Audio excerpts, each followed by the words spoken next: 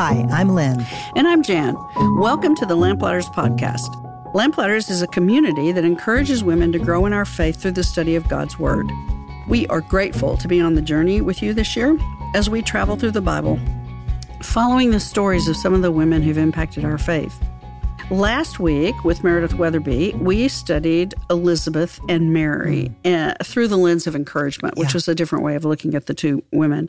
This week, we're going to delve into some women who aren't even named in Scripture. So there's a bit of a mystery about each one. But what I love the most about this lesson is that even though they don't have names, it is clear that Jesus sees every single one of them. Yes, it is clear. And we do have 3 great stories this week. Each one of them has several important characters. Now, because our time is so limited, I won't go into great detail with each story, but I hope our listeners will, because there are really good lessons in each one. So I want to begin first with the sinful woman. How does this encounter happen? Well, we find Jesus in the home of a Pharisee named Simon. And if you remember, the Pharisees were the largest and most important religious group of Israel around in Jesus's time. And they didn't think very highly of Jesus. In fact, many of them opposed him because he refused to accept their interpretations of the law. So we can only speculate why Jesus was actually invited to this dinner. You know, maybe it was to boost Simon's reputation, or maybe Simon thought it would be entertaining, or that he could somehow trap Jesus in a debate. Yeah, I bet it was the latter. Yeah. Well, we don't know what his motivation was. But what is obvious is that he did not respect Jesus, because he did not receive him into his home with the basic etiquette that you gave honorable guests. In Jesus's day, 3 rituals were common. There was a kiss of greeting, washing of the feet, and anointing with oil. Simon offered none of these. So we enter the picture, and Jesus and Simon are reclined at the table to enjoy their meal. Now, we need to picture this because it's not the way we picture people eating at all anymore. It's a very low table, and you're actually lying on the floor. So this was a Greek custom, but the Jews adopted it whenever they were in one of these banquets. So Jesus lay supported on his left arm with his head facing the table. And so his legs and his feet were basically back behind him, pointing back to where the attendants were. Then we had the entrance of the sinful woman. Clearly, she was not an invited guest, but it was a Jewish custom that when a rabbi was invited, all class of people could enter the house to listen to the rabbi's teaching. So somewhere along the line, she had heard about Jesus. However, it still must have been difficult for her to come into the house of a Pharisee, because they considered themselves, and often were considered by others, to be so far above, sort of holier than thou, more pure. And this woman, though unnamed, was known publicly to be a sinner, which translates most likely to prostitute. Yeah. Yes. So I'm sure there was a lot of finger pointing and, saying, what is she doing here? Look at her. But she came in anyway. And she approached Jesus from behind, which is very important because it meant that this woman did not look Jesus in the face. She took the part of a servant whose job it was to wash the feet of the guests and prepare the ointments. This shows her humility and her deep sorrow for her sin. She stood behind him weeping and washing his feet with her tears. And then she used her hair as a towel to dry his feet. Now, back then, a woman's hair was her crowning glory. And here she was using it to wipe the dust from Jesus's feet. And then she was kissing his feet and topped it all off with very expensive perfume poured over them in an anointing. Can you imagine the shock of that? It's crazy. I mean, a prostitute entering the house of a Pharisee who clearly judged and condemned her. And then that quote-unquote sinful woman had the audacity to perform the functions of hospitality, which Simon had intentionally withheld from Jesus, as if she were a member of Simon's household. I can imagine that Simon and the other guests, who were also probably Pharisees, were infuriated and appalled and embarrassed and convicted and all those other things. What courage or desperation that woman had to enter that house and to subject herself to that. Likely both. Yeah. Courageous and desperate. Yeah, so Simon was, like you said, probably offended by the respect this woman paid Jesus. And he said to himself, this is Simon, not realizing that Jesus knew what he was thinking. He could read his thoughts. If this man was truly a prophet, he would know that this woman is a sinner. She's a Gentile. She's a woman of ill repute. No one like this should even approach a prophet. Now, it seems like he thought Jesus should be just as proud and just as haughty as he was. So can you imagine his reaction if this woman had chosen to approach him rather than Jesus? Well, in effect, she did, because by honoring Jesus, Simon felt like she was dishonoring him in his own home, at his own table, no less. It's like insult to injury. Yeah, adding insult to injury, exactly. Yeah. So Jesus knew what Simon was thinking, but instead of rebuking him, he drew him in with a story. It's a parable, really. It's a parable of two debtors, one who represents the sinful woman and one who represents the Pharisee. The story that Jesus tells is about a debt collector who forgives the debt of two people, one who owed little, again, that would be Simon, and one who owed a lot, that would be the unnamed woman. Neither of the debtors were able to repay their debt, so the debt collector forgave both debts. From his point of view, Simon feels morally superior, and therefore the debtor who owes less. The prostitute knows that she owes a huge debt. But the important point that Jesus is making here is that neither one of them could pay their debt. So what difference did it make if one was smaller than the other? The important thing is the awareness of sin as a debt that needed to be forgiven. So the point of the story, of course, is that those who are aware of their need have a great appreciation for the forgiveness that they have received. They have a humility that comes with an appropriate sense of their own sinfulness. But those who are blinded by their pride are unaware of how much they need forgiveness. So they don't have that proper appreciation for it. The woman, who is supposedly the worst sinner, has acted more graciously than Simon, who is supposedly a righteous man. Jesus then announces that her sins have been forgiven, as her great love has shown. It's important to understand here that she was not forgiven because of her works, because Jesus then added, "Your faith has saved you. Go in peace." So once again, this recurring theme that we've had, we see that the most important factor is the heart, which Jesus sees. The sinful woman was aware of her sin and her great need and her desire to be forgiven. And she knew that forgiveness would come from Jesus, not from the Pharisee. Yeah. So she came to him humbly and with great love. And her faith led her to the one who could give her what she needed. Yeah, the only one. Absolutely. Yeah.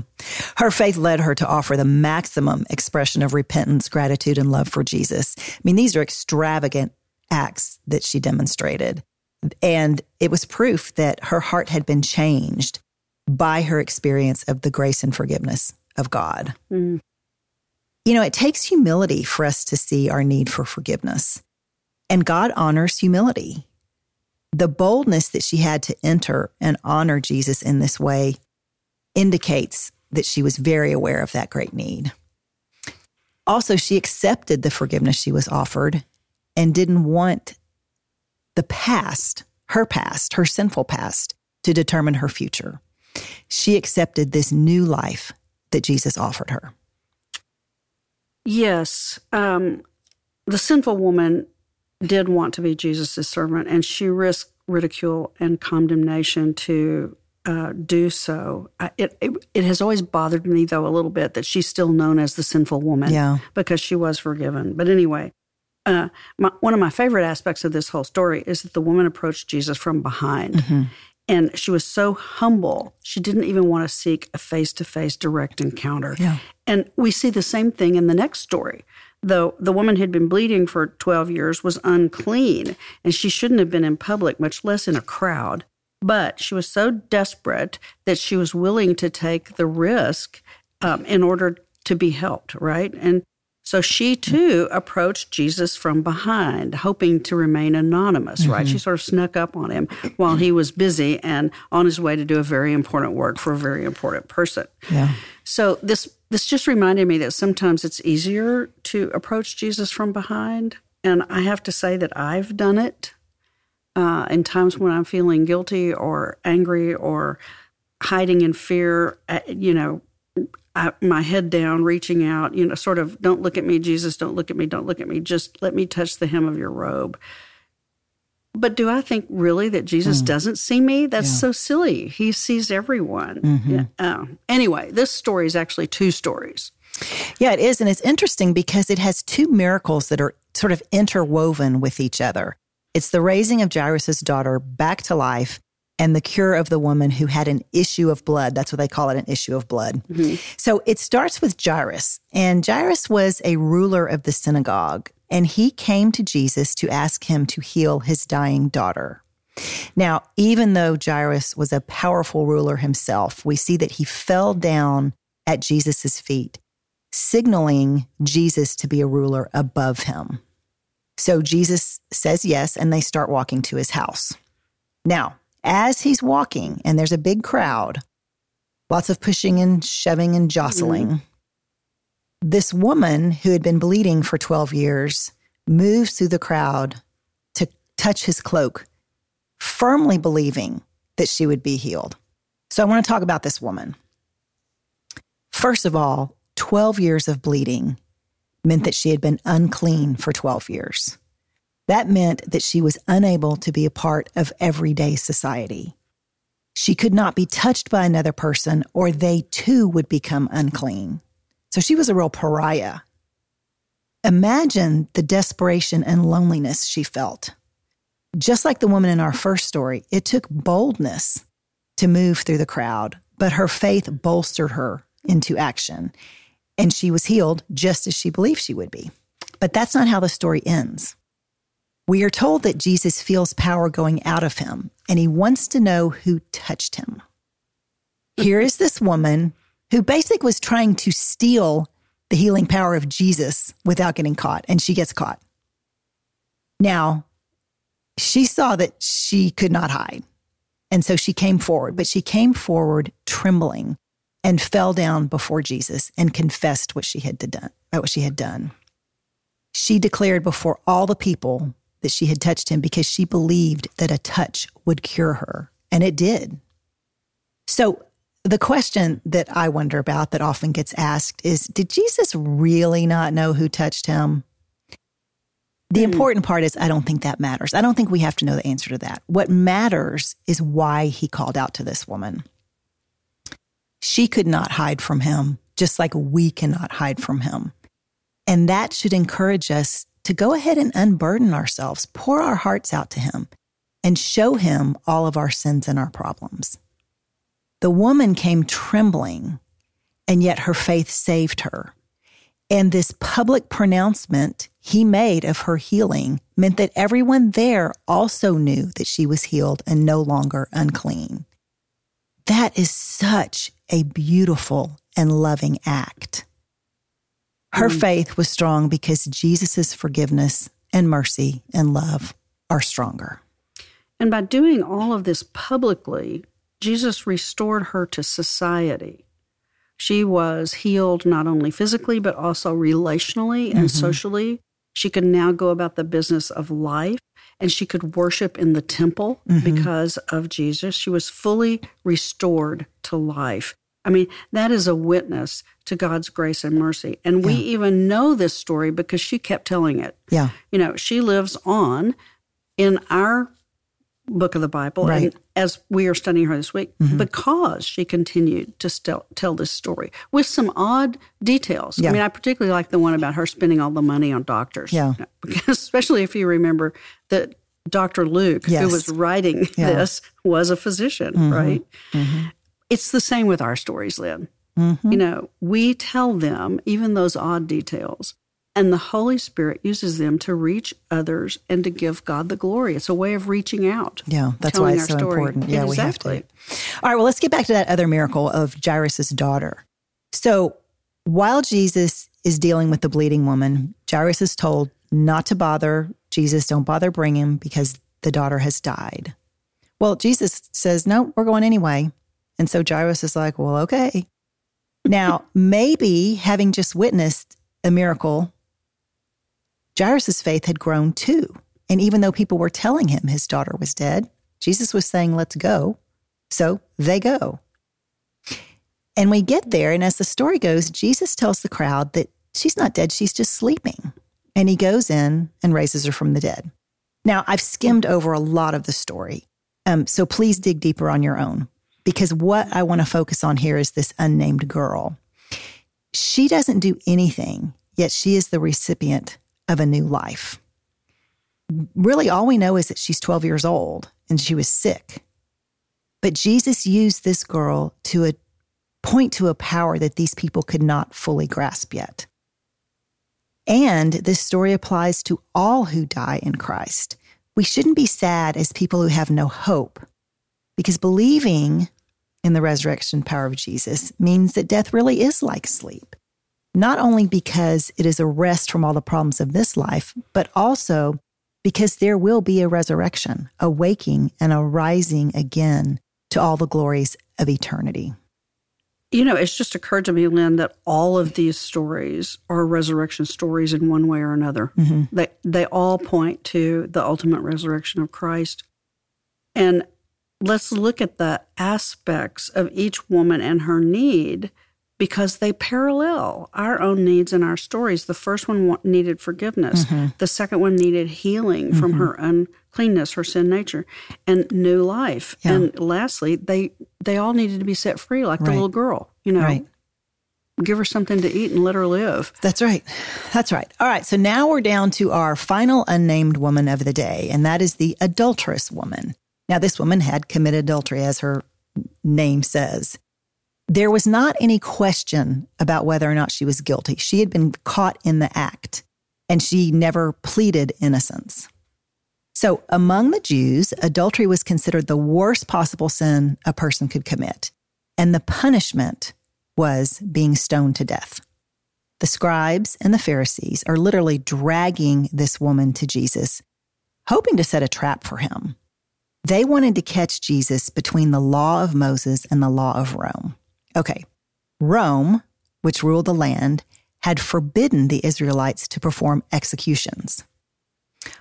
They could pass a sentence of capital punishment upon a criminal, in this case the adulteress, but they were not permitted to actually carry out the execution. Rome reserved that power for itself. If Jesus set the woman free, however, he violated the law of Moses. So if he had her stoned, he could not claim he was the one who forgives sins. Do you see how twisted this is? They think they've caught him. Yeah, they think they've caught him. This is a test to see what Jesus would do. But as usual, Jesus sees things differently. This is a case of adultery versus self-righteousness, and both of these are sins. The Pharisees and the scribes are too focused on the sins of the woman to see any sins in themselves. That is until Jesus surprises them all. He bends down and he writes on the ground. The people badger him about the problem and trying to get him to say something. So he finally stands up and he says, "He who is without sin, let him cast the first stone." Then he bends down and starts writing again. I really wish I knew what he was writing. Nobody knows. Nobody knows. There's all kinds of speculation. We're not even going to go down that road. I know. When Jesus said to them, "He who is without sin among you, let him cast the first stone at her," Jesus gave a powerful answer. It was powerful in the first place because this was also the law. The law said that adulterers and adulteresses had to be stoned, but the law also required 2 witnesses and said that the witnesses had to throw the first stone. Ooh. So Jesus is saying to these scribes and Pharisees, all right, you caught her in the act. The witnesses are among you, and this is what the law says. You're the witness. Go ahead, throw the first stone. But ask yourself first, are you without sin? And if you say yes, then you can cast the first stone. Isn't it interesting how whenever we find fault with others, we don't see it in ourselves? No. We need that self-reflection.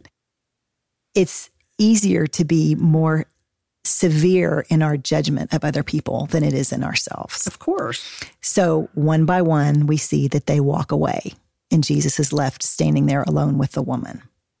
And this is the heart of the story. Jesus asks her, "Woman, where is everyone gone? Has no one condemned you?" Now, she doesn't say anything in answer about the other people. She's not triumphant in their retreat. In her true penitence, she gave an account of herself and did not think it was her place to give an account of the other people. So she answered the question which concerned her. Has no man condemned you? And she says, no man, Lord. She speaks respectfully to Christ, calling him Lord. But there is something hesitant about what she says, something that's wondering, something that's unsure, something that conveys that infinite question in her own soul. And I think at this point, she's unsure if she's forgivable. It's like she wants to say, you are Lord, but are you my Lord? Can I say it? What about you? That's what I have to know. Are you accusing me of this? Who are you, Lord? And the answer he gives is, woman, neither do I accuse thee. Go and sin no more. These are amazing stories. Yeah. I said, even these women are not named in Scripture. God sees them and God knows them. He looks at them.